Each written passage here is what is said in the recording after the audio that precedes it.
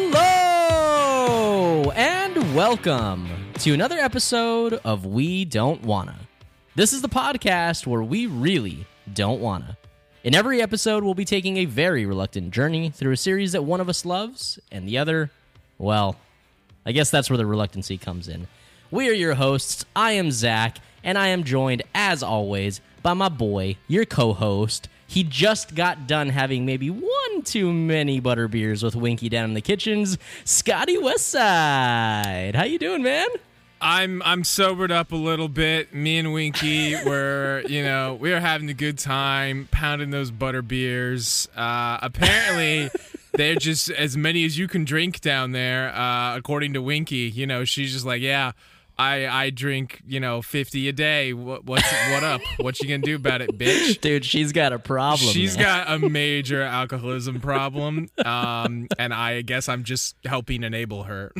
Yeah. See, isn't it fitting that the Hufflepuffs are down by the kitchens because you just have like unlimited food, snacks, butterbeer. Well, I didn't know that thing. the Hufflepuffs were down by the kitchens. I don't think I knew that. Yeah, they are. That's not like a spoiler at all. That's where their house is located. Okay. I would hope that wasn't a spoiler. I don't know, how... man. There's some big plot circling around that. It's like gonna be very important later. It's like they were able to get to the kitchens very quickly because of their house being right next to it. That would be real lame and real dumb. Yeah. But I'm doing good. How are you doing, pal? I'm doing good, man. I am really looking forward to this camping trip that we're doing next week. It's going to be swell. Hell yeah. I love camping. Yeah, I mean, otherwise, not a whole lot going on. Just still been playing a lot of Control and, just having a good time. I found a delicious udon noodle place recently that I've been going to religiously, like 3 or 4 times a week. It is delightful. I went today with my boy Jeremiah, who is a listener of the pod. So shouts to Jeremiah. Hell yeah, Jeremiah! We had a good time. So yeah, good times all around. Is Jeremiah a coworker? He is. Yes, I work with him. Oh, I guess I can't say like some weird shit about him.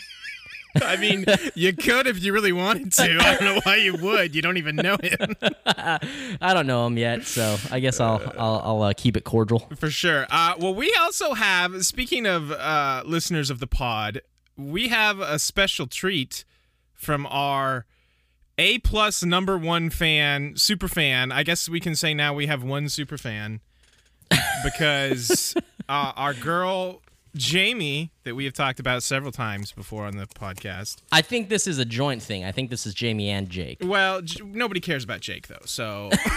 Fair enough. Just kidding. I love you, Jake. She sent us a gift. I believe a podcast-themed gift, or at least I'm assuming something to do with Harry Potter. She told me that we should open it during this show. Okay, we're doing live reacts here. So I've got my package. Jamie, you're a sweetheart. You're the best person I know. Let's see what's going on here. This bubble wrap. Boy, did she bubble wrap this. That's a lot of bubble wrap. It's a lot of bubble wrap. You might need a knife, brother. Or a wand. Nope. A wand with a bayonet on it, maybe. Forgot about that joke. Oh my god. Oh my god. This is amazing. Jamie, how are you so the best? Okay. I don't know if ours are the same. I'm still sucking at trying to open this. Yeah, Zach is struggling. So, it's a coffee mug. I don't know. Again, I don't know if these are the same, but I'll just read mine out. On one side, it says, "Life's a struggle when you're a muggle." Oh, that's awesome. Which is pretty hilarious. And then on the other... And it's a mug? What? It's a mug. Yeah, and it's a mug. Yeah. Double puns. And then on the other side, it has a picture of 2 young wizards. One, is that Slytherin and Ravenclaw colors? Yeah, it sure is, man. So Scott and Zach, she's got this personalized. Damn, dude. Jamie, this is amazing. This is the coolest mug I own now. And I will say I own some cool mugs, but this really takes the cake. Thank you, Jamie. This is Holy rad. cow, Jamie, you are amazing. You're gonna have to tell Amanda, Zach, that I'm sorry. Jamie is now my favorite Hufflepuff that I know. I think Jamie's my favorite person that I know. Yes. I'm not even limited to Hufflepuff. You got Jesus. to step up your game, Amanda. Send me goodies if you want to take that top Hufflepuff crown. That is awesome. Thank you so much. Yeah, seriously, this is fucking great. Yeah, and yes, by the way, my mug is the same as yours. If anyone else wants to send us more swag, the address. No, I'm kidding. Wow. That is awesome. That's so cool. It's very, very cool. We'll need to put a picture of it up on the Twitter when this comes out. Yeah, we will. But yeah, I do have a decent amount of notes. Are you ready to hop in, pal? Yeah. All right.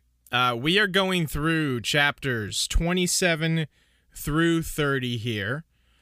A good chunk. I have quite a few notes because there was a lot of stuff that I found very genuinely interesting. So that is so exciting to hear, I know, Scott. I knew that would get Zach's little wee going. So yeah, we'll jump in here to chapter 27 because, like I said, I got a lot to get to. All right, let's do it. There's some interesting stuff. So where we last left off was they were finishing the second task. Harry had, what was the moral fiber? Was that the whole thing he got all his bullshit bonus points for? Fucking moral fiber. Which is very book one, like Neville getting 10 points for being a moral fiber asshole. Anyway, so yeah, chapter 27. Ron now thinks he's real hot shit for doing absolutely nothing in the second task. He's telling everyone how he tried to fight off 50 mermen at once until they managed to tie him to the post before Harry saved him. And then Hermione finally puts him in his place, and she was like, what were you gonna do, snore them to death? And then he shuts up because he's got nothing. He sucks. So they see in the paper that Rita Skeeter put out an article about Hermione and how basically Hermione is a real slut whore that is like this stringing along this love triangle, stringing along both Krum and Harry, more or less. And so yeah, it's real fucking dumb. Right, it's real dumb. I have a quote here that I found real hilarious because Ron had warned her, like, don't get on Rita Skeeter's bad side because she'll, do something to you. So Ron says, I told you not to annoy Rita Skeeter. She's made you out to be some sort of Scarlet Woman. Hermione stopped, looking astonished, and snorted with laughter. Scarlet Woman, she repeated, shaking with giggles. It's what my mom calls them, Ron muttered. I guess this is like a reference to... Is this a reference to the Scarlet Letter? Like, that Hermione's a whore? Is the only thing I can think here? No idea. I think basically that has to be what it is. Molly, being a lovely mother that she is, won't just call people whores or sluts, and prefers to use the nicer term Scarlet Woman. My guess is that's to do with the Scarlet Letter, which is a really dumb, terrible book that I hate. Basically, Rita Skeeter bad-mouthing Hermione. It's not cool. Hermione doesn't let her get to her though, because she's cool as always. She's like, if that's the best she can do, she's fucking sucks. She's washed up. And all the Slytherins want to think that it's going to bother her, but Hermione just waves and smiles at him because she's a fucking baller. Dude, Hermione's the best. She's literally actually the best. Is she your favorite character? The serious answer is probably yes. Yeah. But the real answer, the answer is in my heart is either Crookshanks or Lockhart. I told Jake the other night that Lockhart was my favorite character, and I think he about had a seizure. A stronk. He had a stronk, and I had to call the bondulance. So Snape catches them. They're doing this in potions class because they're idiots. He catches them talking and reading this article and separates them. Harry's right up front, close to him, and Snape is like whispering to him, and he's basically like, if you ever break into my office again, I will fuck your shit up. I will fuck your shit up so hard. Direct quote from Snape. Snape. He says he knows it was them because the gillyweed and was it boomslang skin was the thing they needed? Boomslang skin, yeah. For the polyjuice potion. I think lacewing flies also. Something like that. He says he knows that stuff came from his personal stores, and so he knows it was Potter, and he thinks it's Potter again this time, and for once it's not actually Harry.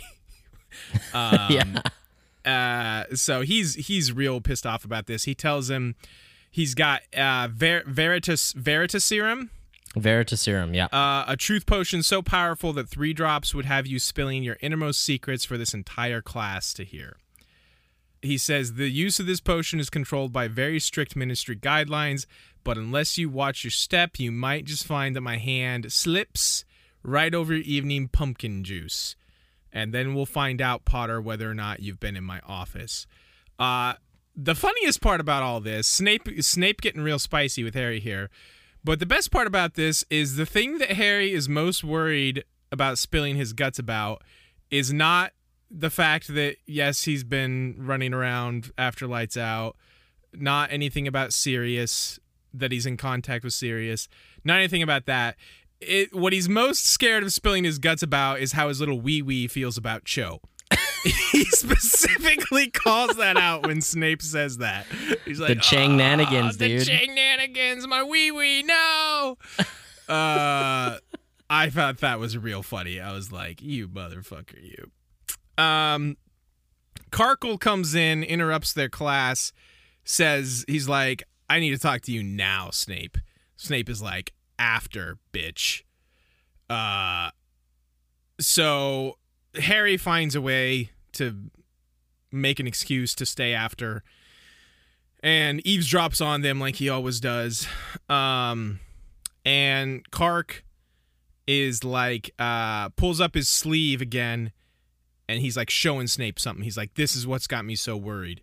Do you see? It's never been this clear. Never since. And Snape interrupts him and is just like, put it away. So this is... Don't take your dick out in front of these fucking kids. Put your dick away. That's not cool.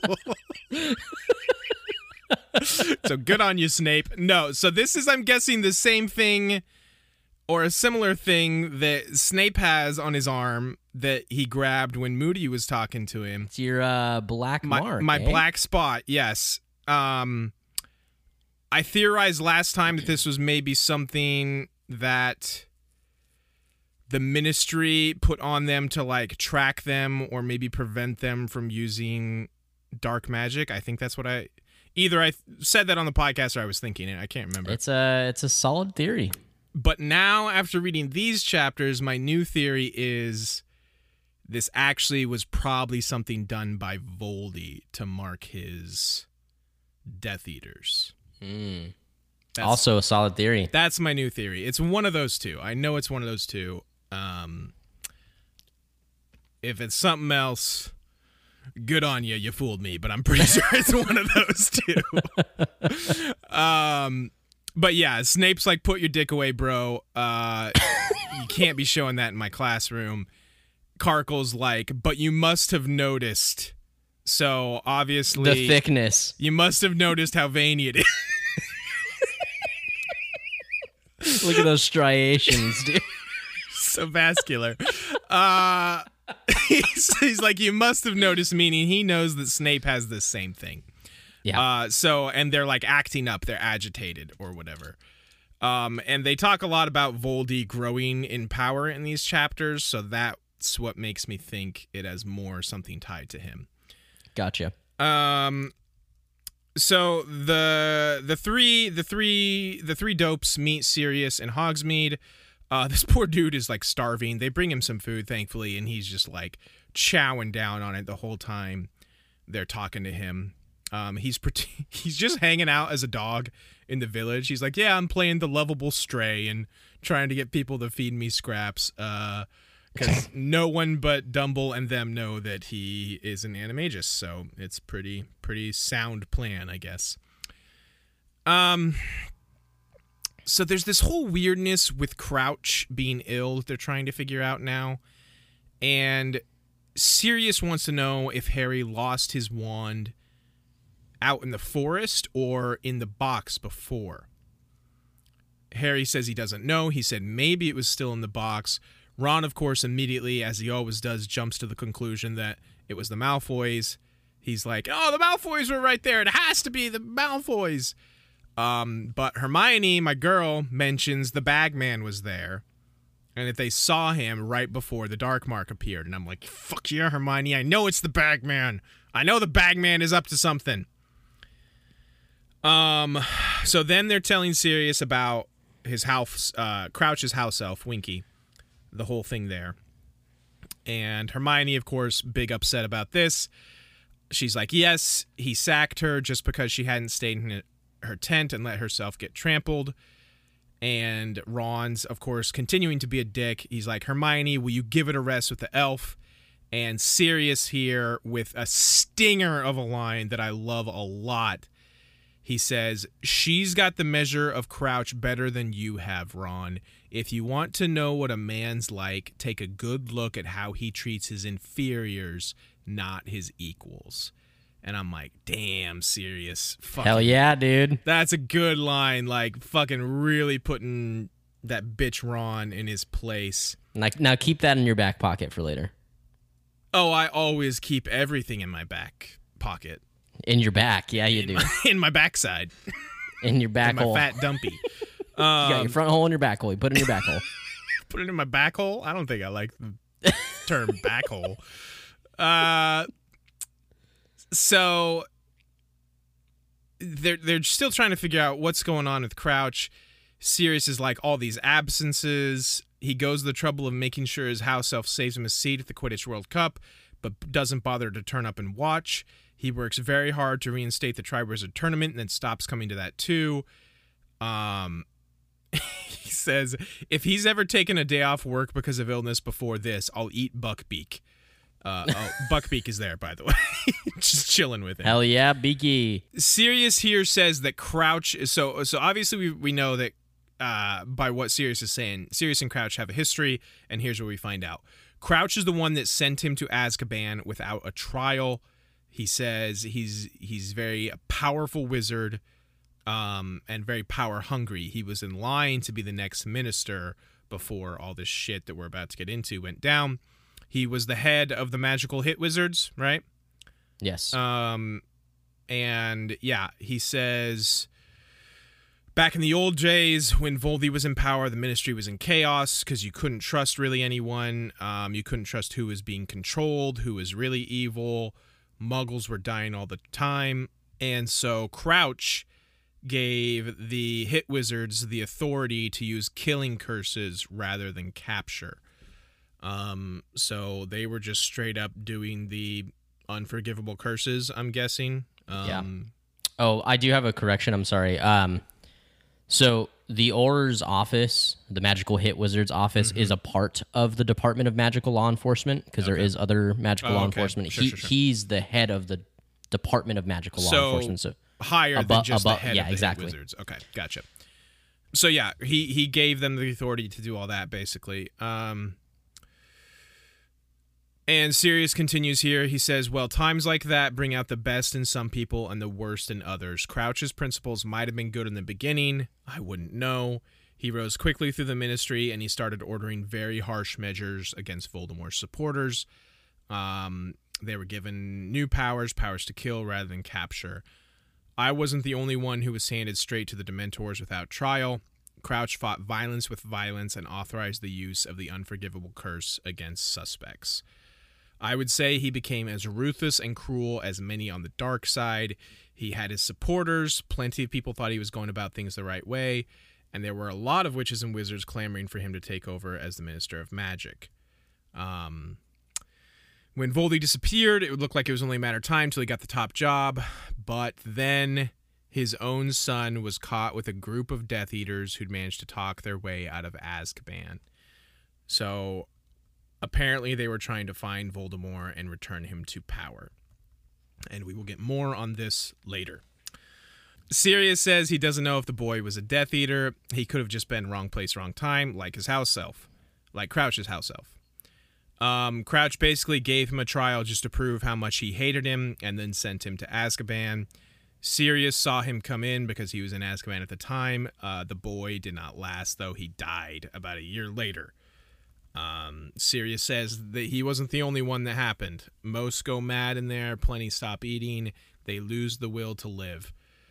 Yeah, so really messed up stuff. He basically, sentences his boy to Azkaban, and then his boy dies like less than a year later. Crouch seems like he was on like a bit of a mad crusade, and I wonder if we'll get more info on why he was so gung-ho about it, or if that's just who he is. I think that's just who he is. Okay. Yeah, I don't think there's anything specific. Sure.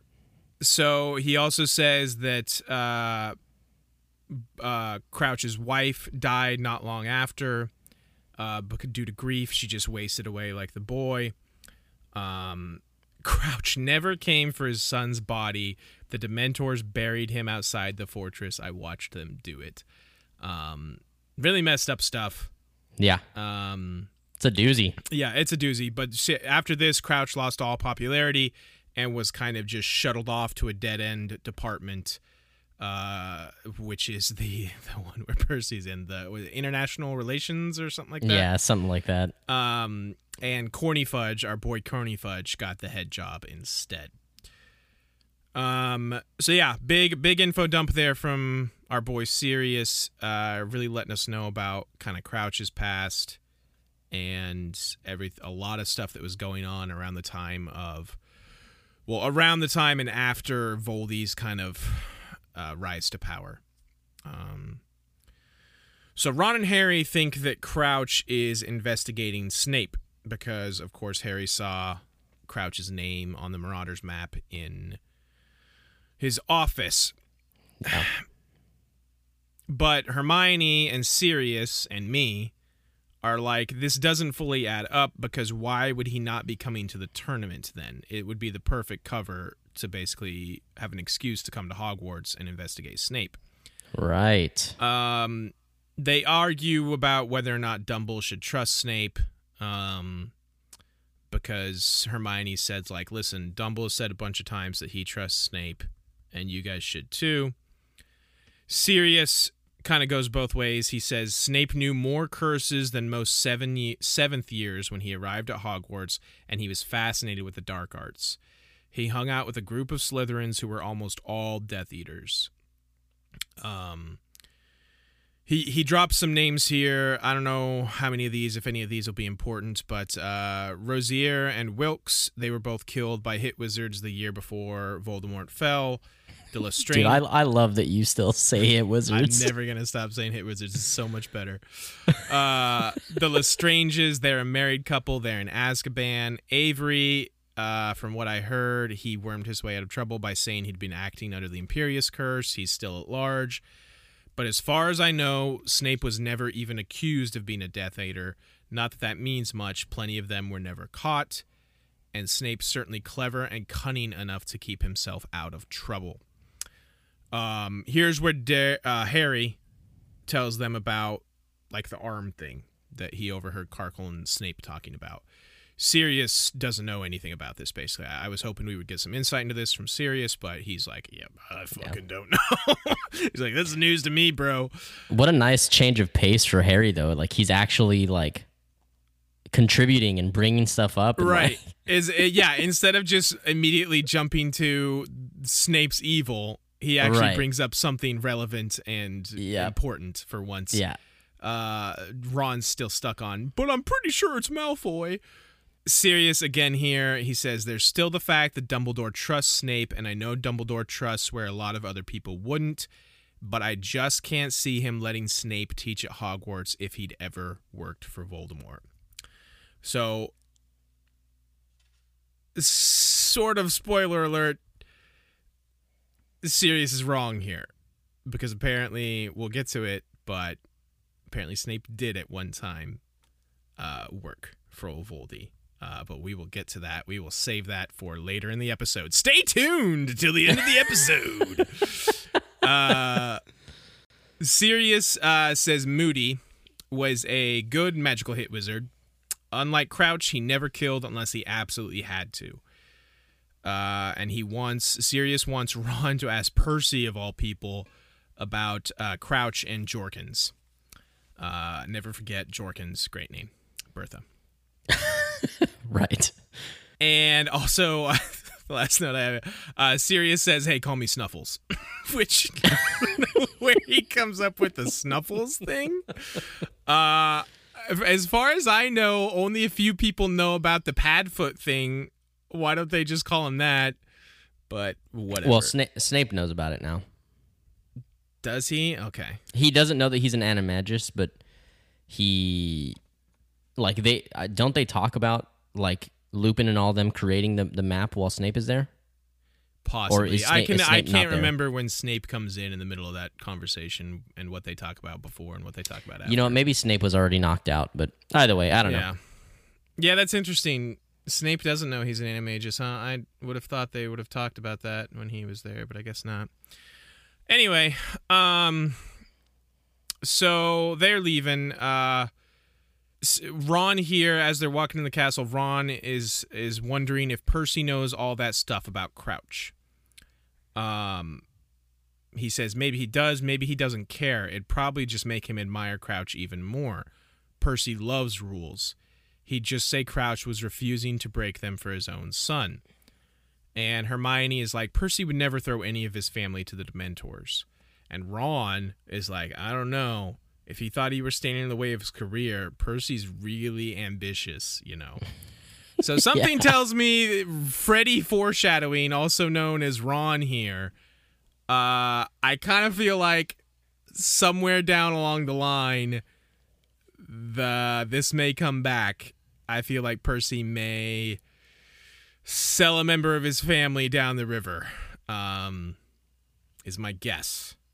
I mean, we all know Percy's my favorite character, so I don't know what gives you that impression. I don't know what would ever give me that impression, because nothing Percy's done so far has been so egregious for the hate that you feel for him, I don't think, anyway.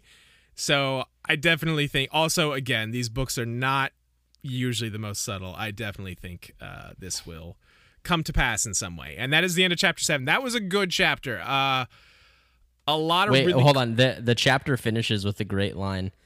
Ron says, "Poor old Snuffles," Ron said, breathing deeply. "He must really like you, Harry. Imagine having to live off of rats." Yeah, at one point Sirius says he's been eating rats to stay alive before they bring him food. Yeah, the Snuffles name is real dumb though. You could do better, Sirius. He could do better. He could do so much better. So yeah, that's the end of chapter 27. Good chapter. A lot of just kind of interesting exposition from Sirius, and we get even more of that through these chapters. These were really, like I said, jam-packed full of interesting stuff. So, chapter 28, our girl Winky just smashed on butterbeer. Just absolutely wasted in the kitchen. She's fucking wrecked, dude. They make Drinky Winky. Drinky Winky. Wow, how did I not make that joke? I'm slacking. They do make the comment here. I think when you told me there was alcohol in it, I was like shocked and appalled that these like 13-year-olds are drinking it. Right. But they say it's not very strong. And Dobby's I think it's like eggnog. Does eggnog have alcohol in it? Well, like No, it doesn't. yes, yeah, like You're full of shit. Eggnog with alcohol in it. You know? Yeah, it does if you pour some whiskey in it, Zach. Zach's like, well, anything can technically have alcohol in it. The way I drink it, You fucking definitely. alcoholic. Zach would absolutely party with Winky all day long. dude, we'd fucking get lit, dude. Dobby says that Butterbeer is apparently very strong for house elves. They have a weaker constitution, I guess. She's on 6 bottles a day, Dobby also says. She's just pounding these Butterbeers. They try to get some info on Crouch out of her, but she just passes out before she tells them anything. And then the other house elves in the kitchen get pissed at them because of stuff Hermione is saying about, how they should want wages and stuff. And Ron's pissed at Hermione again because he's like, oh, they won't want us back to get free food anymore. Oh. So hold on, but before Winky passes out, she says, Winky is not only doing housework for Mr. Crouch. Winky squeaked indignantly. Master is trusting Winky with the most important, the most secret, and then she spills butterbeer and whatever. Yeah, I thought about making a note about that, but it was, we already know Crouch is doing something weird and that Winky is doing something weird. I just didn't think there was enough there to... Okay. You're right. I probably should have called it out, but I don't know. Well, that's what I'm here for. Yeah, exactly. Thanks, buddy. Harry sees Hagrid digging in his yard and Maxime trying to talk to him, but he's just not having it anymore. He obviously is big time over his crush because she won't admit that she's part giant. He doesn't want to give her that big bone anymore. He does. He's just... I know deep in your heart, Hagrid, you still want to give her that big bone. Come on, buddy. Come on, buddy. You can get over this.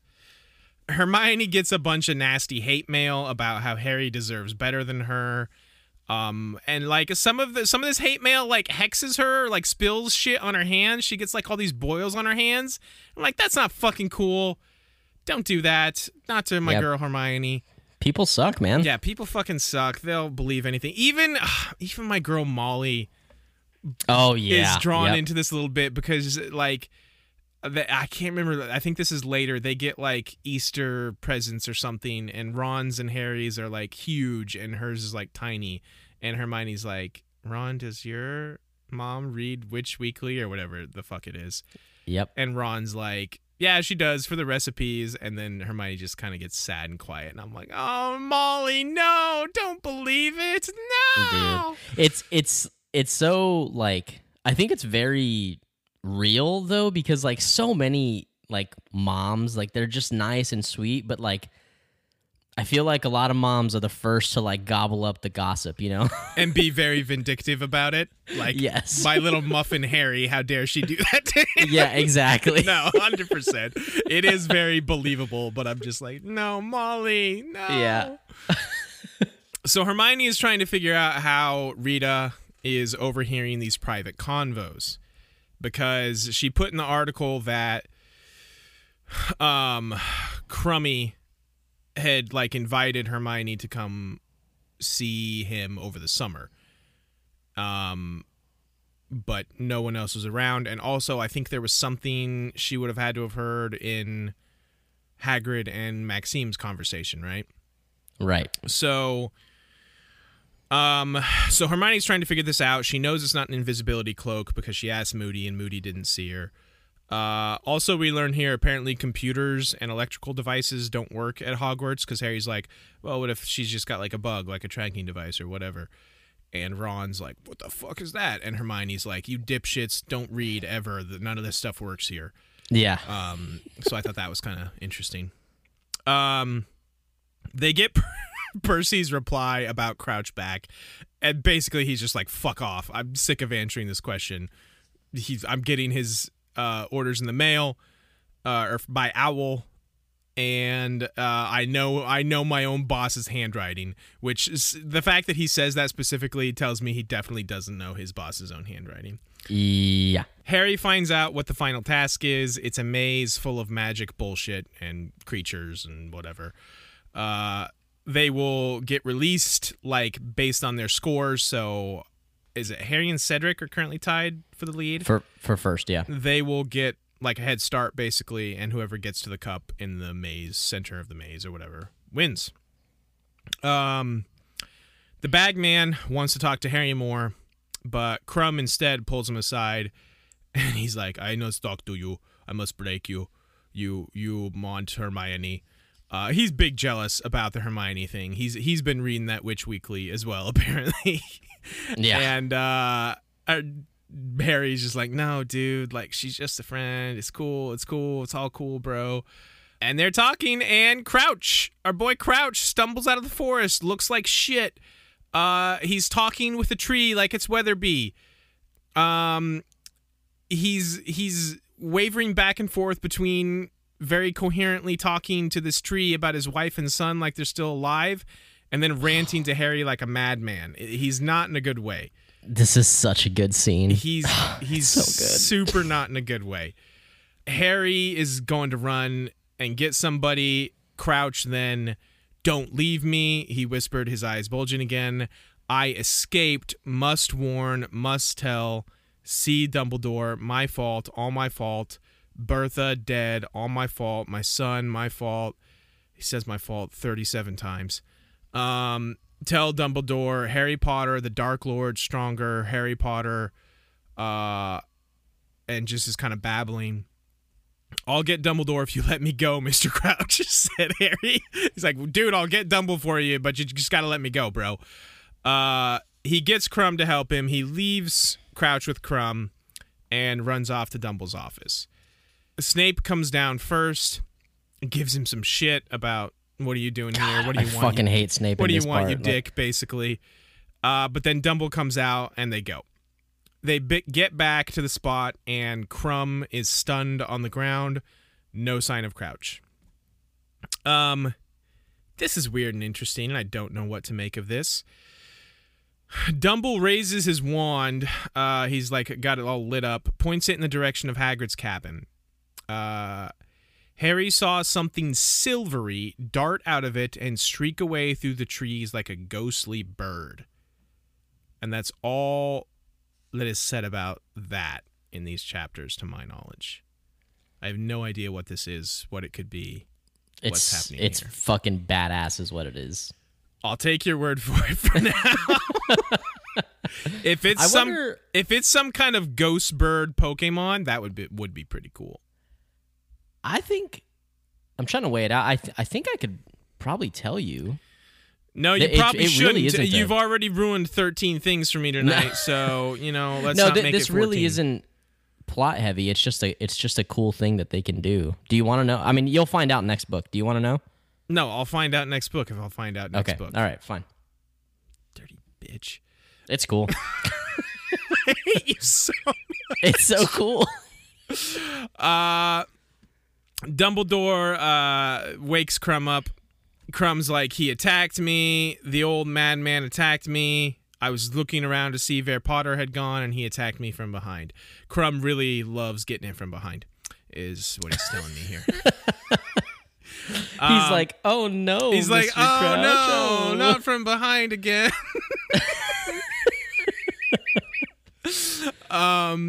Dumble sends Hagrid to get Karkle, and then Moody also runs up, or limps up, I guess I should say. He tells Moody that they have to find Crouch. Moody limps off into the forest to look for him. Karkle shows up, and he's just like goes nuclear on Dumble about double crossing and sabotage, and how this is all about, like, you're trying to ruin my boy Crumb. Spits at Dumble's feet, which is just a gross move. Like, never spit at anyone ever. That's like, I fucking hate that. I had someone spit on me once, and I fucking hate that shit so much. I think that's somebody was telling me that's a thing that they do in like Pittsburgh. Like people will actually like spit at your feet. Pittsburgh seems like a shitty enough place for that to happen regularly. Yeah, for sure. No offense to anyone that listens to Pittsburgh. I've never been there. But it seems shitty. It sounds like it sucks, though. Sounds like it sucks, especially fuck if the people are Steelers, spitting fuck at the you. Pirates. Yeah, Penguins I don't are like okay, I Pittsburgh guess. teams. We're all yellow and black. We're so cool. So when he does this, Hagrid nearly kills this dude. He grabs him, like slams him up against a tree. He's about to just like fucking crush his skull with one of his big ol' meat mitts. I don't know why I called them meat mitts just there, but we're gonna roll with it. Hagrid is like, Dumble is like, calm down, Hagrid. Take Harry back to school. Take him right up to Gryffindor Tower. And Harry, I want you to stay there.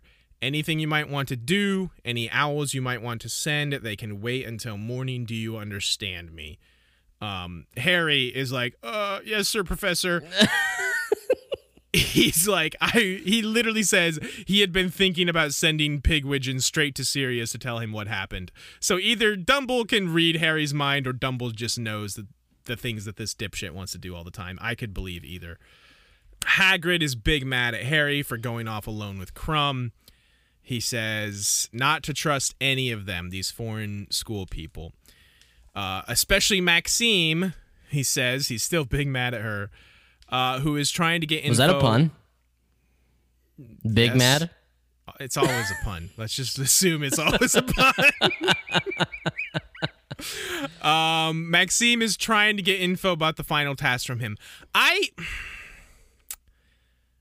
can't get a read on Maxime because I feel like this book doesn't talk about her enough. I don't know if she like genuinely did care for Hagrid at parts throughout this book, or if she was just using him to try and get task info.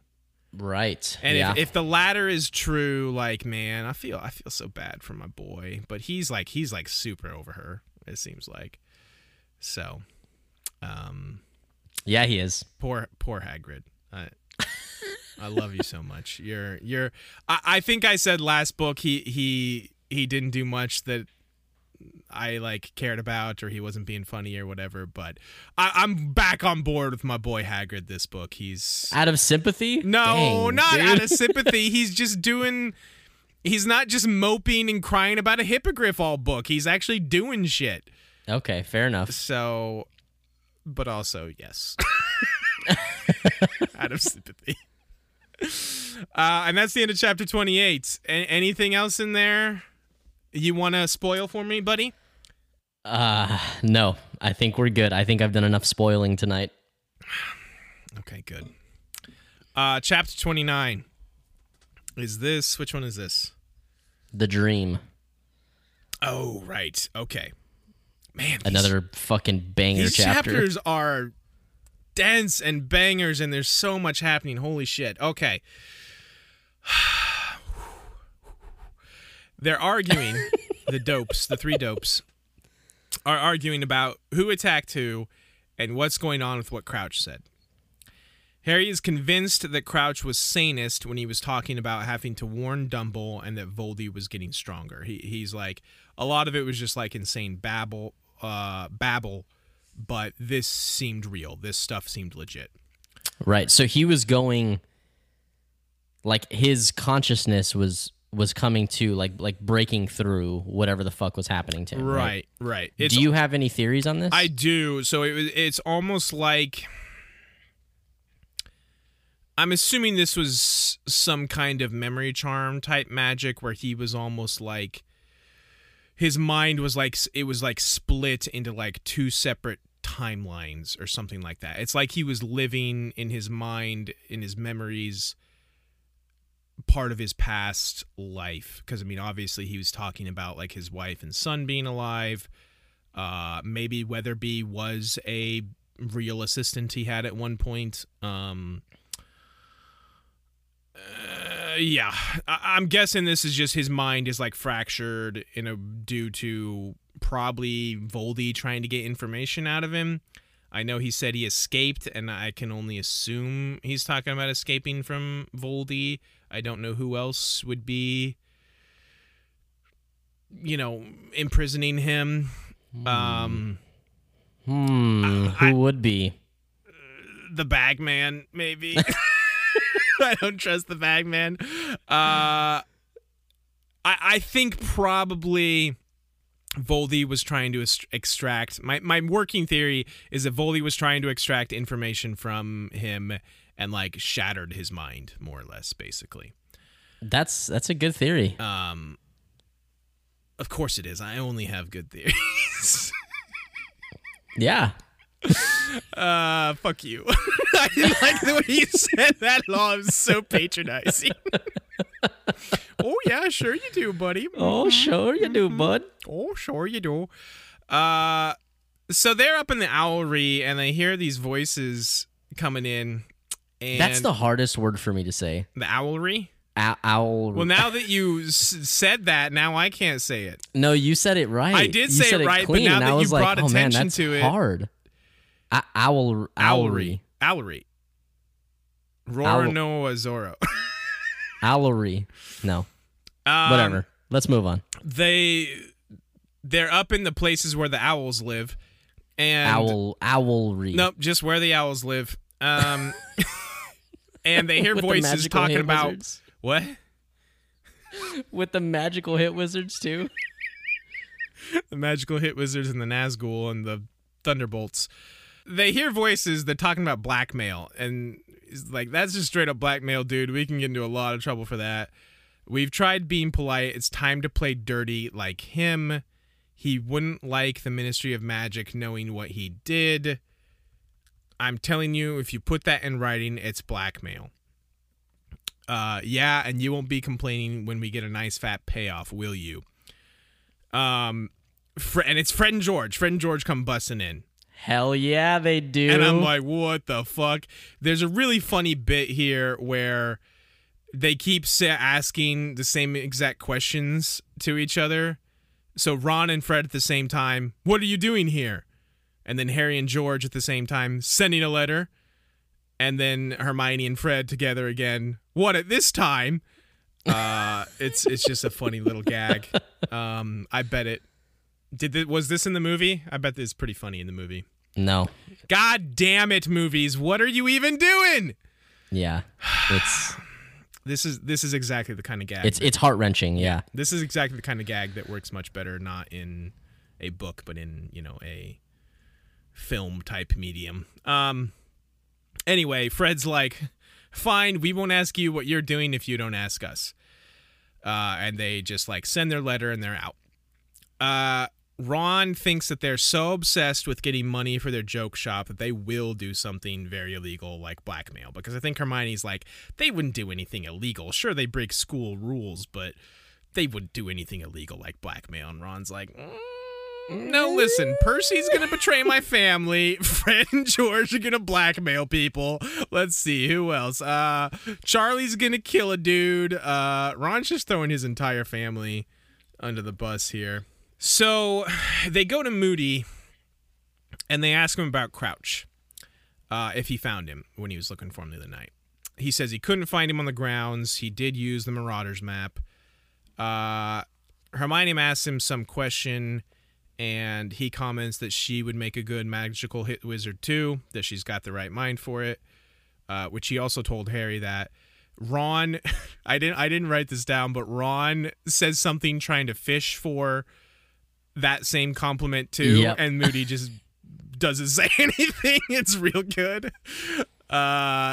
Moody's like, he could be anywhere by now, but that's the Ministry's problem. He says Harry needs to focus on the third task and that the others need to help him prepare, basically. They get a reply from Sirius. He basically says the same exact things. And also, he's like, quit going out of bounds at night, you fucking dick. Direct quote, Sirius Black. Signed, Snuffles. Fucking Snuffles. Harry is an idiot, as he usually is. He doesn't think anyone is after him, and he's mad at Sirius for lecturing him about this after all the shit he used to do at school when Sirius was at school. And Hermione, again, I feel like I say this 30 times an episode, the voice of reason, she's like, he's just fucking worried about you, you dumb cunt. He doesn't want you to die. Like, get this. There ain't no cure for being a cunt. There's definitely no cure for either of these idiots being a cunt. Yeah, Hermione's like, he doesn't want you to die. He's your godfather. He's worried about you. He's trying to protect you. Yeah. So then they go to divination class, and Harry has another one of his Voldy dreams, like he had in the first chapter of this book. And it's a doozy. It is a doozy. So You just hear Voldy's voice. You are in luck, Wormtail. You are very fortunate indeed. Your blunder has not ruined everything. He is dead.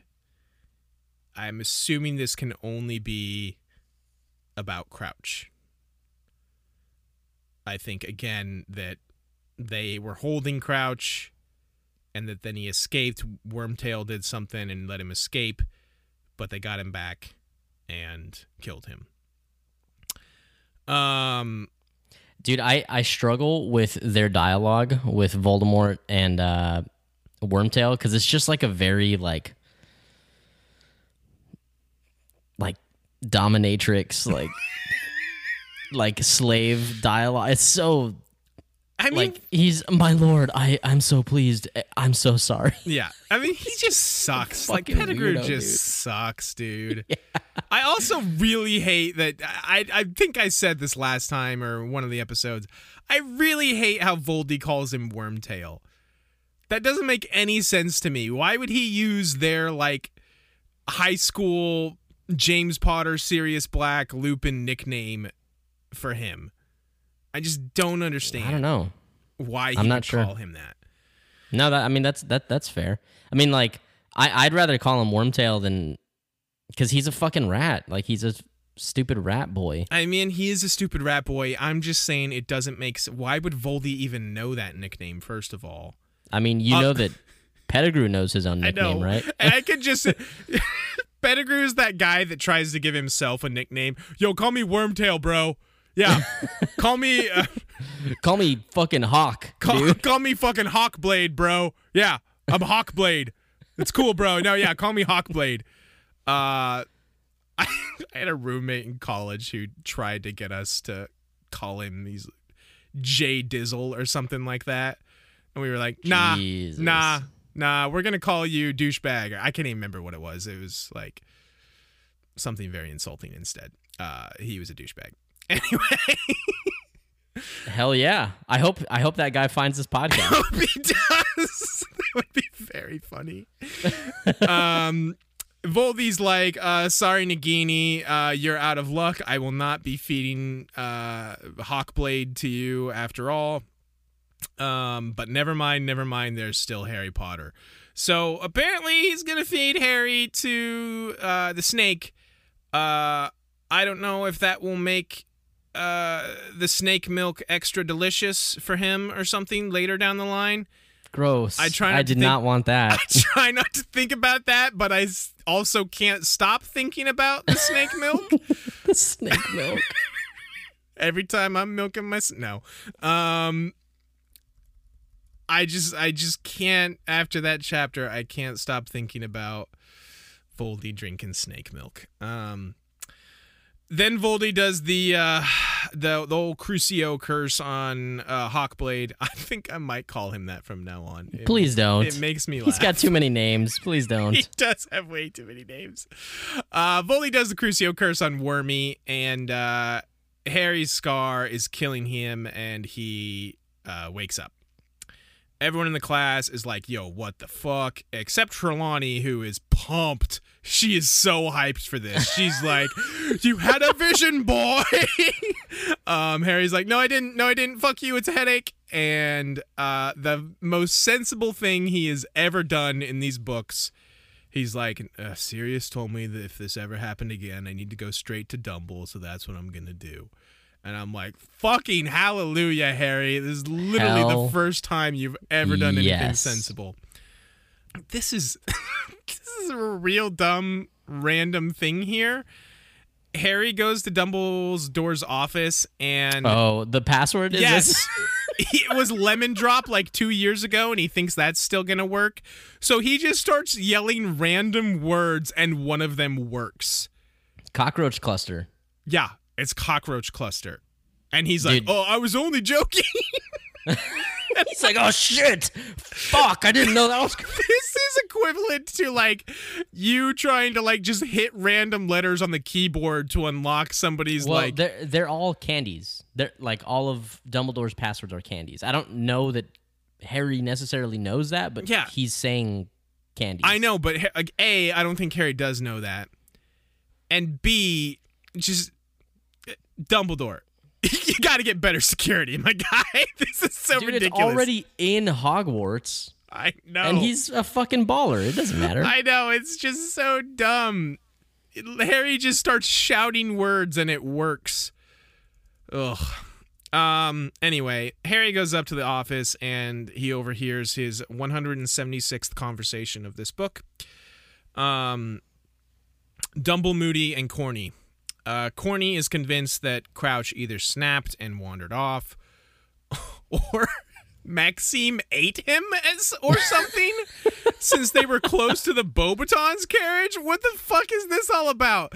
Crouch is like, or no, Corny is like, well, you know, he was last seen very close to the Beauxbatons carriage, and that Maxime woman, you know, her heritage, ooh, they're kind of crazy. And he's such a racist. He's such a piece of shit, Corny Fudge. What are you doing? And Dumble, good on Dumble, defends her. He's like, I consider her to be a very able headmistress and an excellent dancer. He throws his little joke in there because he danced with her at the Yule Ball. Corny Fudge doubling down on his racism here. He's like, don't you think you might be prejudiced in her favor because of Hagrid? They don't all turn out harmless, if indeed you can call Hagrid harmless with that monster fixation he's got. I'm like, Corny Fudge, you fucking tumbling down these power rankings if you're going to call out my boy Hagrid. Cornelius Fudge fucking sucks, dude. See, I don't even think I hate him. I didn't know you what your opinion on Corny Fudge was, but no, I fucking hate him. Okay. And like, it was this book where I started feeling like, yo, this guy kind of sucks, but just wait, man. You're in for a fucking doozy. I can't wait for the more just waits from Zach. Dumble fires back. I no more suspect Maxime than Hagrid. I think it possible that is you who are prejudiced, Cornelius. Okay. I'm going to pause here briefly just to say that Zach is going to really, really get him raging hard on from this. But oh, hell yes. Do you love Dumbledore? These specific chapters, like, rocketed Dumble up the power rankings. Oh, yeah. Like, I've mostly enjoyed Dumble so far. I've had certainly a lot of problems with some of his choices. His methods. His methods, exactly. But there does always seem to be a madness to his method that I find humorous. Oh, yeah, dude. And just kind of what an arrogant dick he can be at times. I really appreciate how he's just very proud of himself, how cool he is. But man, these chapters, I was like, oh, there is a legit interesting character behind all this kind of bravado. He so successfully controls a room just with his words. Yeah. It's insane. He's so good at it. Yeah. Definitely. And this was the start of it, where he's basically just like fucking schooling Corny Fudge for being a fucking racist dick. Moody's like, hey, we should probably wrap this discussion up. And Fudge is like, yeah, let's go down to the grounds. And Moody's like, no, it's not that. It's just that Potter wants a word with you, Dumbledore. I can see him through the door. Moody never fails to be creepy with his magic eye. And that's the end of that chapter 29. Scotty.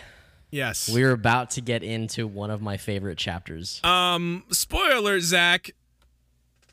This chapter is real fucking good. This chapter is fucking good. And it is my favorite, like, magical artifact. This thing's cool. It's so fucking badass, dude. We'll talk about it. This thing is... This chapter was good. Yes. Fuck yeah, dude. Chapter 30. Dumble is like, hey, wait for me in my office for a minute. I gotta go examine where Crouch disappeared. Harry snooping around Dumble's office. We get a Fox mention here. Harry says what's up to Fox, who's apparently just hanging out in there. Hell yeah, Fox, dude. That's hell my yeah, guy. Fox. This book needs all these books need more Fox. I think this is the first mention of him since he was the MVP of book 2. Just like a Crookshanks check-in that I get every now and then that keeps me going. I need a Fox check-in every now and then. Yeah, agreed completely. Harry's snooping around some more. He gets sucked into this bowl in like a closet, and he's transported to like this room with a bunch of other wizards, including Dumble. But it's a vision or a memory or something. I find out later it's definitely a memory. It works almost just like the book, the diary. Right. Harry mentions that. I don't know if it's here or if it's later. He says like, yeah, this is the second basically time this has happened to me. It's like Tom Riddle's diary basically. Yeah. So tell us what happens, Scott. What happens inside the bowl? Do you know the name of this thing? You know it's called the Pensieve, right? The title of the chapter is the Pensieve, so I'm going to assume that you know that it's called the Pensieve. Yes, I know that it's called. I didn't know how to pronounce it because it's spelled weird, and I was like, it's like pensive. Yeah, when I read it, I thought it was called Pensieve, and I think they may even say Pensieve in the movies, but our boy Jim Dale says Pensive, and I like that better. You think he's the final say? Okay, I can get down with that. Jim Dale's cool. All right, we'll call it the Pensieve then. Yes. Thank you for. Yes, I know what it's called. Congratulations on not ruining something tonight. You're such a bitch. Yeah, Harry realizes it's like a vision or a memory or something because he's like, Dumble doesn't respond to him when he's like talking to him. First thing that comes in, a much younger Karkle is brought in. This is some sort of like wizard trial room, basically. It's the Wizengamot. Sure. Thanks for the spoiler. I didn't know that. That's what they call their like. I'm kidding. Hearing thing.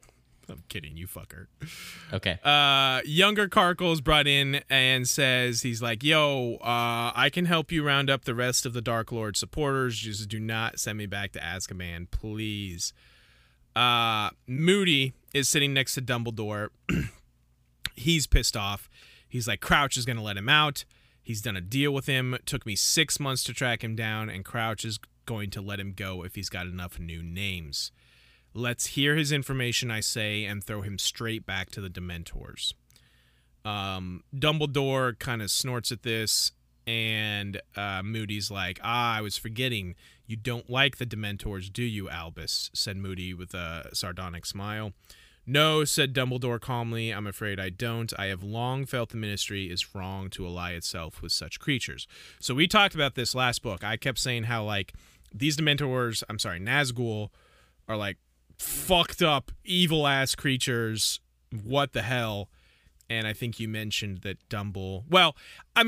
it talked about it in the book how he did not want them around. He doesn't like them. He doesn't like them. He didn't want them on the Hogwarts school ground. He got super pissed. And I think I wanted to say that he like has advocated to not work, like for the Ministry to not work with them, but I don't think I wanted to. I was afraid of that being a spoiler. Oh yeah, obviously you're very, very conscious of spoilers. Yeah. Fuck off. Yeah. It seems like either he just has quietly felt it's wrong, or if I don't know if he's actually done anything active about it. But he doesn't like them. He would love to just shoot his white silvery load at them all the time, I'm sure. God damn it! Good old Patronus. Hey, what is his white silvery load? I have no idea. I don't think they say because Harry passed out when he used it against him. I'm sure it's a big load. One might even say the coolest load. What? Exactly. Is it a penguin? No. Polar bear. Something cold. No, that's not. I didn't say coldest. I said coolest. I know, but that's when I thought because it's fucking cool. Oh. I thought you were making like reference to like it was I'm literally telling you it's the coolest Patronus that exists. Are you sure it's not some kind of Arctic creature? I'm positive, Scott. In fact, it's quite the contrary. It's a dragon. No. It's I got nothing. Anyway.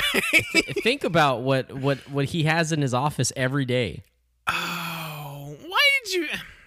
Isn't that cool? I mean, yes. That's so cool. It doesn't matter, Scott. This is not a spoiler.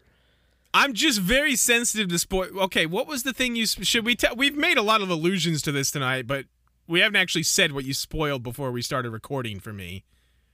But now I forget, so I guess I shouldn't ask you. Yeah, no, definitely not. Just don't listen to it when you're editing. Yeah. I don't know how I'm gonna swing that. Okay. Anyway, a phoenix. That's cool. Not as so cool as an actual badass. real phoenix like Fox, but still pretty cool. Karkle gives them 5 names here, 4 of which are useless because they've either already been caught or killed. But the 5th one, a Rookwood. Crouch is like, we'll investigate this dude. I think he works for the ministry, they say. Augustus Rookwood, yeah. And then, so Crouch is like, okay, we'll investigate this dude. And meanwhile, you're going back to Azkaban. Karkle, not happy about this. He's like, wait. Snape, Severus Snape. He's another name. Crouch said, Snape has been cleared by this council. He has been vouched for by Albus Dumbledore. No, shouted Karkaroff. I assure you, Severus Snape is a Death Eater. Dumble, not having this slander against his boy, stands up. I have given evidence already on this matter. Severus Snape was indeed a Death Eater. However, he rejoined our side before Lord Voldemort's downfall and turned spy for us at great personal risk. He is now no more a Death Eater than I am. That just bang. Just there it is. Boom, bang, pow, bop. Right in the kisser. Just bow, pop, right in the kisser. The old razzle dazzle just hitting us with that right out of Dumble's mouth. It's this so is big. Good. This is big. Yeah, dude. So Sirius was wrong, as I said earlier. Sirius was like, yeah, no, if he was ever a Death Eater, Dumble wouldn't let him teach at the school. Well, I got news for you, Sirius. He was a Death Eater, and Dumble does let him teach at the school. So, man, this is like, I'll save that for the end. Okay. Remind me to come back to this Snape stuff at the end, because I want to talk more about this. Yeah. Harry turned to look at Moody. He was wearing a look of deep skepticism. Moody, obviously, not a Snape fan. He doesn't fully buy what Dumbledore's selling here. Crouch is like, all right, Karkle, I should review your case. You will return to Azkaban in the meantime, and it fades out.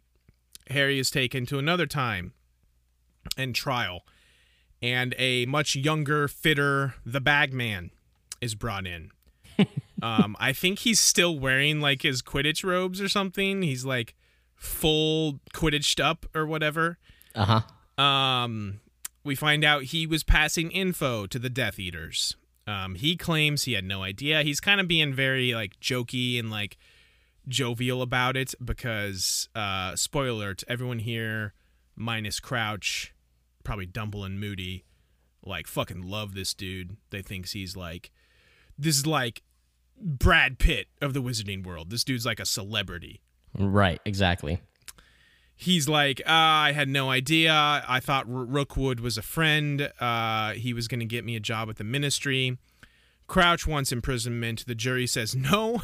And instead, the jury stands up and says, congratulations on your great Quidditch match the other day. Crouch is furious. He's like, it'll be a sad day if he ever joins the ministry. Spoiler alert, Crouch, he does join the ministry. He does. He's the head of betting and being a bookie. Yes. So then that's the end of that, and we skip to yet another memory.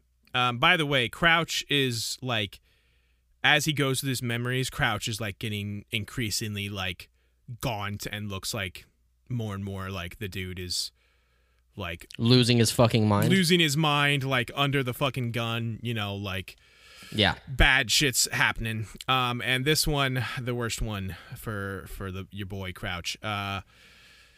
You have been brought here. It's 4 people, I think 4, that they have in front of them this time. 2, there's like a woman, 2 guys, and a young boy, right? Yes. And one of the young boy is, of course, Crouch's son. He's like, you have been brought here so that we may pass judgment on you for a crime so heinous that we have rarely heard the like of it within this court. His son's trying to plead with him. Crouch is just ignoring him, talking over him. We have heard the evidence against you. The 4 of you stand accused of capturing a hit wizard, Frank Longbottom, and subjecting him to the Cruciatus curse, believing him to have knowledge of the present whereabouts of your exiled master, he who must not be named. So this is, I don't know if the other ones were after Voldy was gone. I'm assuming yes. But this one is for sure, obviously. Yes, yeah. Father, I didn't shriek the boy. They are all after. I kind of assumed they would have to be. I don't suspect they had like time for trials in the middle of Voldy's reign of power. The boys, going nuts. Father, I swear I didn't do it. Don't send me back to the Dementors. Crouch, again, just keeping going. You are further accused of using the Cruciatus curse on Frank Longbottom's wife when he would not give you information. You plan to restore he who must not be named to power and to resume the lives of violence you presumably led while he was strong. The woman stands up here. She's like, the Dark Lord will rise again. Throw us into Azkaban. We will wait. He will rise again and will come for us. He will reward us beyond any of his other supporters. We alone were faithful. We alone tried to find him. The kid's losing his mind. He's like, no. Because everyone votes to lock him up and throw away the key, basically. Right. It's exactly. like unanimous. People are like clapping. They're like the exact opposite of what happened with Bagman. They're big into punishing these 4. He's Crouch's son, still going crazy. Like, I'm your son. You have to believe me. You have to believe me. Crouch is like unhinged. He's like, you are no son of mine. I have no son. And just then, Dumbledore number 2, because of course Dumbledore in his memory is sitting right next to Harry, but he turns around and there's another Dumbledore sitting there. This one telling him, I think, Harry, it is time to return to my office, said a quiet voice in Harry's ear. This is just a cool way to I love how Dumbledore just kind of comes in. Obviously, he sees Harry or knows Harry is, rooting around in his memories and doesn't like just pitch a fit about it or like, what are you doing, bro? He just kind of quietly lets this scene play out. Lets Harry finish kind of seeing what happened here, and then it's just like, hey man, we gotta go. We gotta get the fuck out of here, dude. Let's go. Come on, let's go. Yeah. Dumbledore's he's so good in this chapter. Yes, I'm so happy, Scott. I fucking hate you so much. I'm so happy. We'll come back to why I specifically hate you so much, though. He's just so good. Dumbledore's like, this is where we find out this is called a pensive. Right.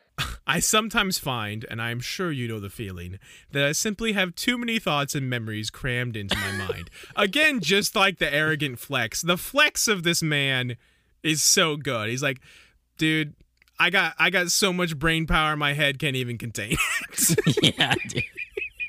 I have to literally transfer all my sick thoughts into something else because it's too much.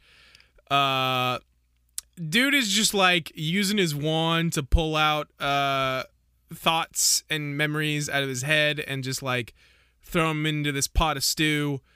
And apparently he like swirls it around and it helps him make connections. He says it's like easier for him to make sense of them when they're in this pensive, I guess. Right. This magical, well, yeah, I mean, he gets to revisit them clearly. Right. He gets to revisit them clearly, and the way he talks about it, it seems like this pensive, this magical item also has a way of like putting things together, like that may have a connection or that are important. I think we'll get to that here in a second. Yes, because, okay, here it is. Dumbledore placed his long hands on either side of the pensive and swirled it, rather as a gold prospector would pan for fragments of gold, and Harry saw his own face change smoothly into Snape's, who opened his mouth and spoke to the ceiling. It's coming back, Karkaroff's too, stronger and clearer than ever. And then Dumble says, a connection I could have made without assistance, Dumbledore sighed, but never mind. Fuck, dude. The fact that it changes from Harry's face then to Snape, I don't know if that's the connection. I don't think so. I think you're reading something that's not there. Okay. Fair enough. But just this little tidbit again, this is important what Snape's so saying here. This was the big one. This is the big one that made me think, okay, this isn't something that has to do with the Ministry. This is something that has to do with Voldy, because they talk here a bunch about Voldy growing in power, and he's saying Karkaroff's too, stronger and clearer than ever.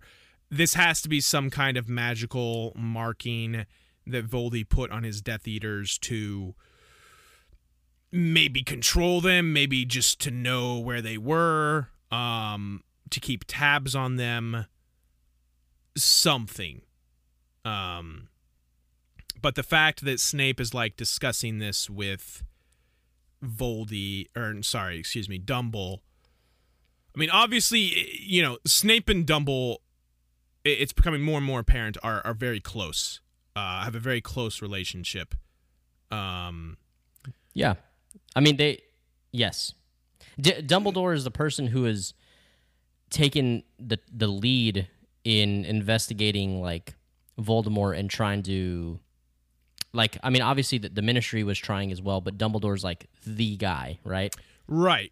The so Ministry, like, doesn't seem to buy, especially Corny Fudge, that Voldy is, like, making a comeback, because he's just hand-waving all this Jorkin stuff.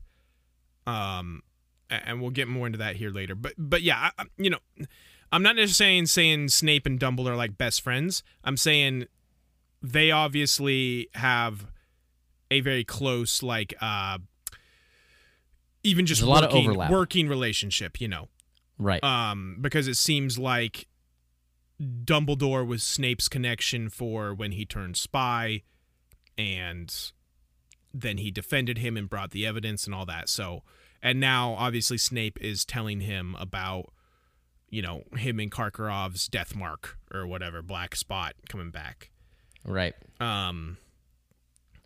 So in the midst of all this serious ass shit, little funny thing here, Harry is starting to tell him about what was going on.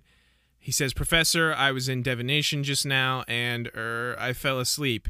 He hesitated here, wondering if a reprimand was coming, but Dumbledore merely said, quite understandable, continue. I'm just like, hell yeah, Dumble. Hell yeah. He's just like, yeah, I would fall asleep in that dumbass class too. Fuck Trelawney, basically. I fucking love Dumbledore. It's real funny. Harry tells him about his scar hurting, and Dumble's like, okay, has it hurt any time other than this time, and also the time it hurt that you didn't tell me about? And Harry's like, what? How did you know? Because Harry's a dipshit. And Dumble's like, I've been in contact with Sirius too since he left, you fucking moron. He's like, I fucking told him to come and hide in that cave because I'm fucking Flex Master Flex over here. He says, I have a theory about why your scar hurts. It is my belief that your scar hurts both when Lord Voldy is near and when he is feeling a particular strong surge of hatred. Dumble asks if Harry actually saw Voldy in his dream vision. And Harry's like, well, no, what would I see? He hasn't got a body. But then he's also like, well, wait, how would he hold the wand? And Dumble's like, how indeed would he hold the wand? Oh. Maybe he's some kind of like little snake baby, which is why he needs snake milk. I don't know. So I want to say this now, and we'll have to somehow remind ourselves to talk about this literally when we're finishing everything. Oh, but there's no definitive like this is how he has a body. There are some fucking crazy theories that I would love to, I guess, dive into later on how exactly what he just said. How would he be holding the wand? Like, how does he have some substance some or whatever? Sort of physical body. Oh my god! Because he's dude, not it's just like a force nuts. ghost. He has. Yeah, we'll go with that for now. He has some kind of physical form because force ghosts can't hold wands, or can they? Disney's canon, you never know. Hashtag not my Star Wars. Harry wants to know if Voldy is getting stronger.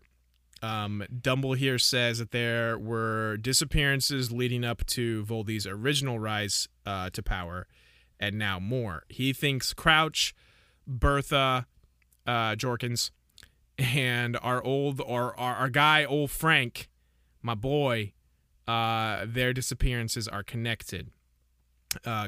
Dumble makes some smart ass remark about how, yeah, unlike everyone else in the Ministry, I actually read the Muggle news, so he knows about old Frank disappearing. He says all these disappearances are connected, but the Ministry does not think so, obviously because Corny Fudge is an idiot. Yes, Corny Fudge sucks. So now that we're kind of past that, now here's what I'm waiting for. Like, all this was interesting and good, but I'm just like, let's talk about these memories. Please, let's talk about these fucking memories. And here's where we get to it. Harry asks him about the trial he saw, and if those were Neville's parents they were talking about getting tortured. I have a confession, an admittance to make here. You always give me props for how I read intentionally and how I pick up on things and important things. Mm-hmm. The Longbottom thing did not occur to me at all when I was reading through this chapter. And I think it's because just Neville is such a nothing in my mind that the Longbottom thing went right over my head. Dude. Sorry, Neville. No, it's so sad. I mean, yeah, it's just like fucking blows, dude. Dumble fucking really kind of verbally slaps Harry around here a bit too. Dumble is like, you've known him for 4 years and you've never asked him why he was raised by his grandma, you fucking dick. And Harry's like, oh yeah, I guess I haven't. So Harry asks if they're dead.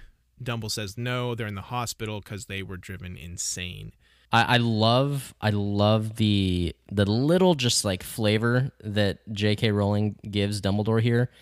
Just from his no, she says, no, said Dumbledore, his voice full of a bitterness that Harry had never heard there before. Mm-hmm. It's just like, it just stings, dude. There's another part here where it's like, we're getting more different emotions from Dumble that we've like never seen him have before. He's a very I mean, he also too is very intentional, but like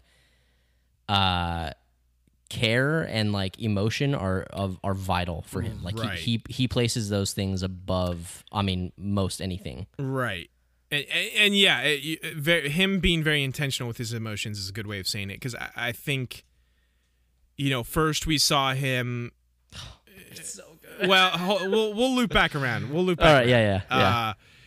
Dumble says they're in the hospital because they were driven insane. They were very popular. Apparently, people loved. Was it Frank? And do we know his mom's name? Alice Longbottom. Apple fell very far from the tree. Apparently, they were very popular. People were furious when this happened, and they wanted justice. So that's why they basically threw the book at these four that did it, including Crouch's son. Harry then asks him about the Bagman. Dumble says no, he was never accused of any dark practices after that. And then Snape as well. And he says, no, neither of them have ever been accused of any dark activities since. Harry here can't stop his dumbassness, blurts out, what made you think he'd really stopped supporting Voldemort, Professor? Dumbledore held Harry's gaze for a few seconds and then said, that, Harry, is a matter between Professor Snape and myself. And then you can tell even Harry, as big of an idiot as he is, kind of realizes that that's like the shutdown. He says he knew the interview was over. Dumbledore did not look angry, yet there was a finality in his tone that told Harry it was time to go. And so did Dumbledore. As Harry's leaving, Harry has kind of mentioned several times throughout this chapter that there are several times when he has noticed that Dumbledore is looking older than he usually notices him. He looks a little like run down. And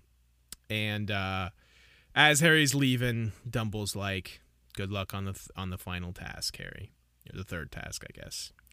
Well, he also says, Harry, he said as Harry reached the door, please do not speak about Neville's parents to anybody else. Right. He has the right to let people know when he is ready. It's just so good, I think. Like, yeah, I love Dumbledore. I mean, I don't care about Neville. I feel bad, obviously, for his parents. Well, and so think back to his class, right? Right. You brought that up and said, like, hey, Scott, this is important. Remember this. Thank you for that, buddy. You're such a dick. It was important. I can't help it. And so, yeah, obviously that's why he knew what the Cruciatus curse was, because it happened to his parents. It is sad. I think Dumbledore also mentions how, Neville goes and visits his parents in the hospital when he's not at school, and they don't even know who he is, basically. It sucks. But yeah, he wishes Harry luck on the final task, and that is the end of this chapter and this batch. Holy shit. That fucking chapter. Let's circle back around to the Snape stuff. Maybe I shouldn't get into this because obviously there's still 3+ books left and I don't have the full view.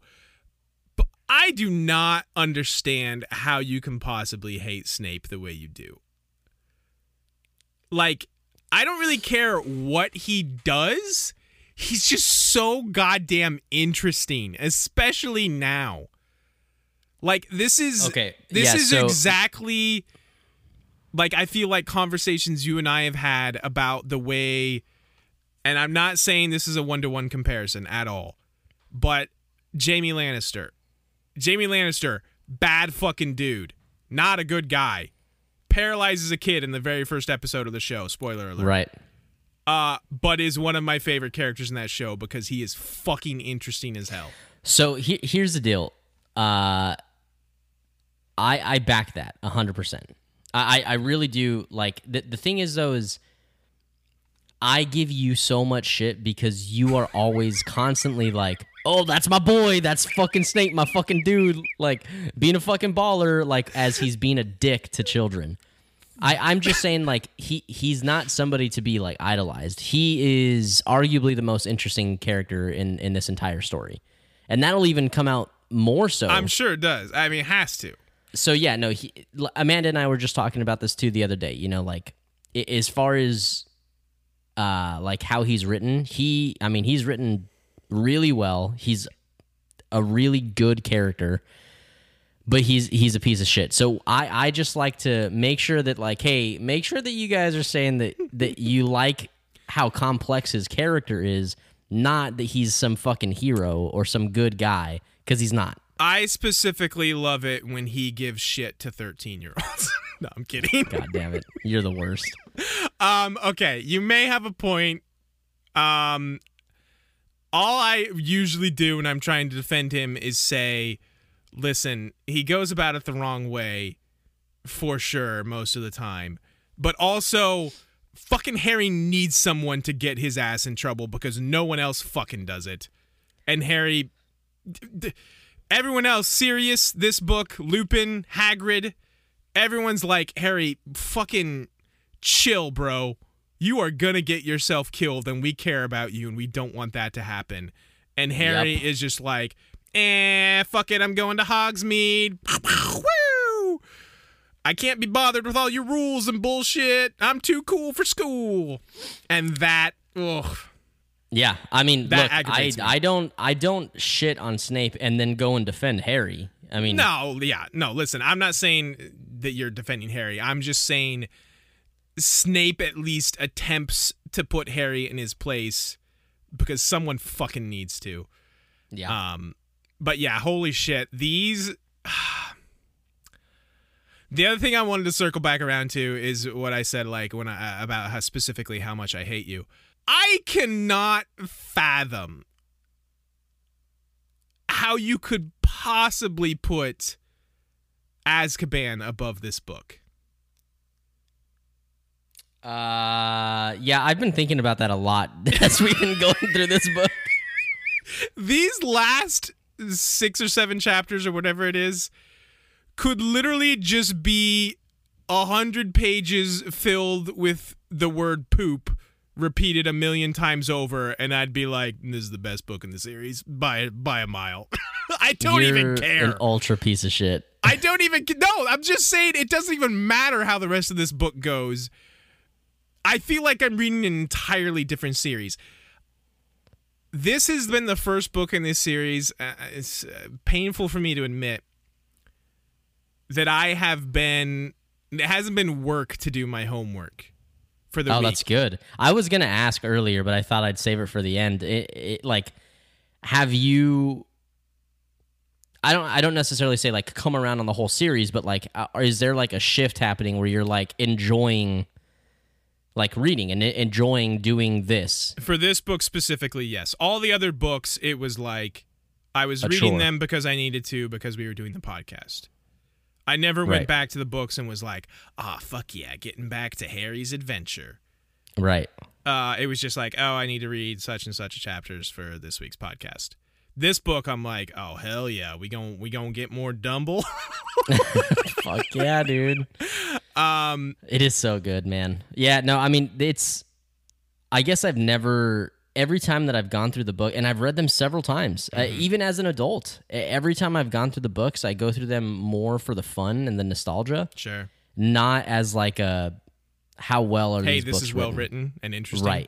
Right, exactly. That's And again, I mean, the reason that I'm so drawn to Azkaban, which again is my second favorite book, right. and although that is being questioned now, I'm just saying you would you have it ahead of this book in the rankings. yes, Okay. yeah. So for me, it's Half-Blood Prince and then Azkaban. Right.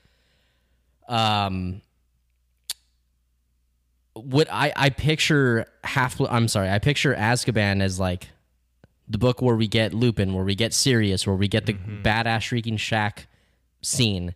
I mean, I like Buckbeak a lot, and I really like the relationship that they have with Hagrid. Like, I picture those things, and I just forget that the book is a lull until it gets there. Yeah.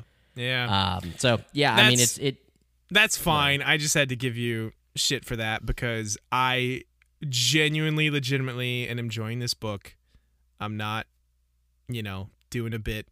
I feel like I'm reading a different series entirely at times. The character's the same, so I know it's not, but it's like it's written so much more intentionally and fleshed out in such a way, which is why it's 37 damn chapters long, I suppose. But yeah, this section was incredible. I think this might have been my favorite section that I've read. There was just so much good information that we learned. God, the Pensive is such a good chapter. It's a real good chapter. Like I said, I started enjoying the hell out of the Dumbledore, which I didn't expect when, after reading the first couple books, I would not have thought I would have gotten to this point and been like, oh, hell yeah, Dumbledore. So, what are you going to do, I guess? So, some cool news for our listeners. So, on next week's episode, we are going to be joined by our friends over at the Harry Potter and the Half Drunk podcast. Sam and Emily. They'll be here to discuss the next batch of chapters with us and hopefully do a better job than I do at convincing Scott to love the series. Although maybe that shift is happening already. I couldn't say. But yeah, we're looking forward to it, and we hope you guys do too. Definitely go check them out. They're a blast.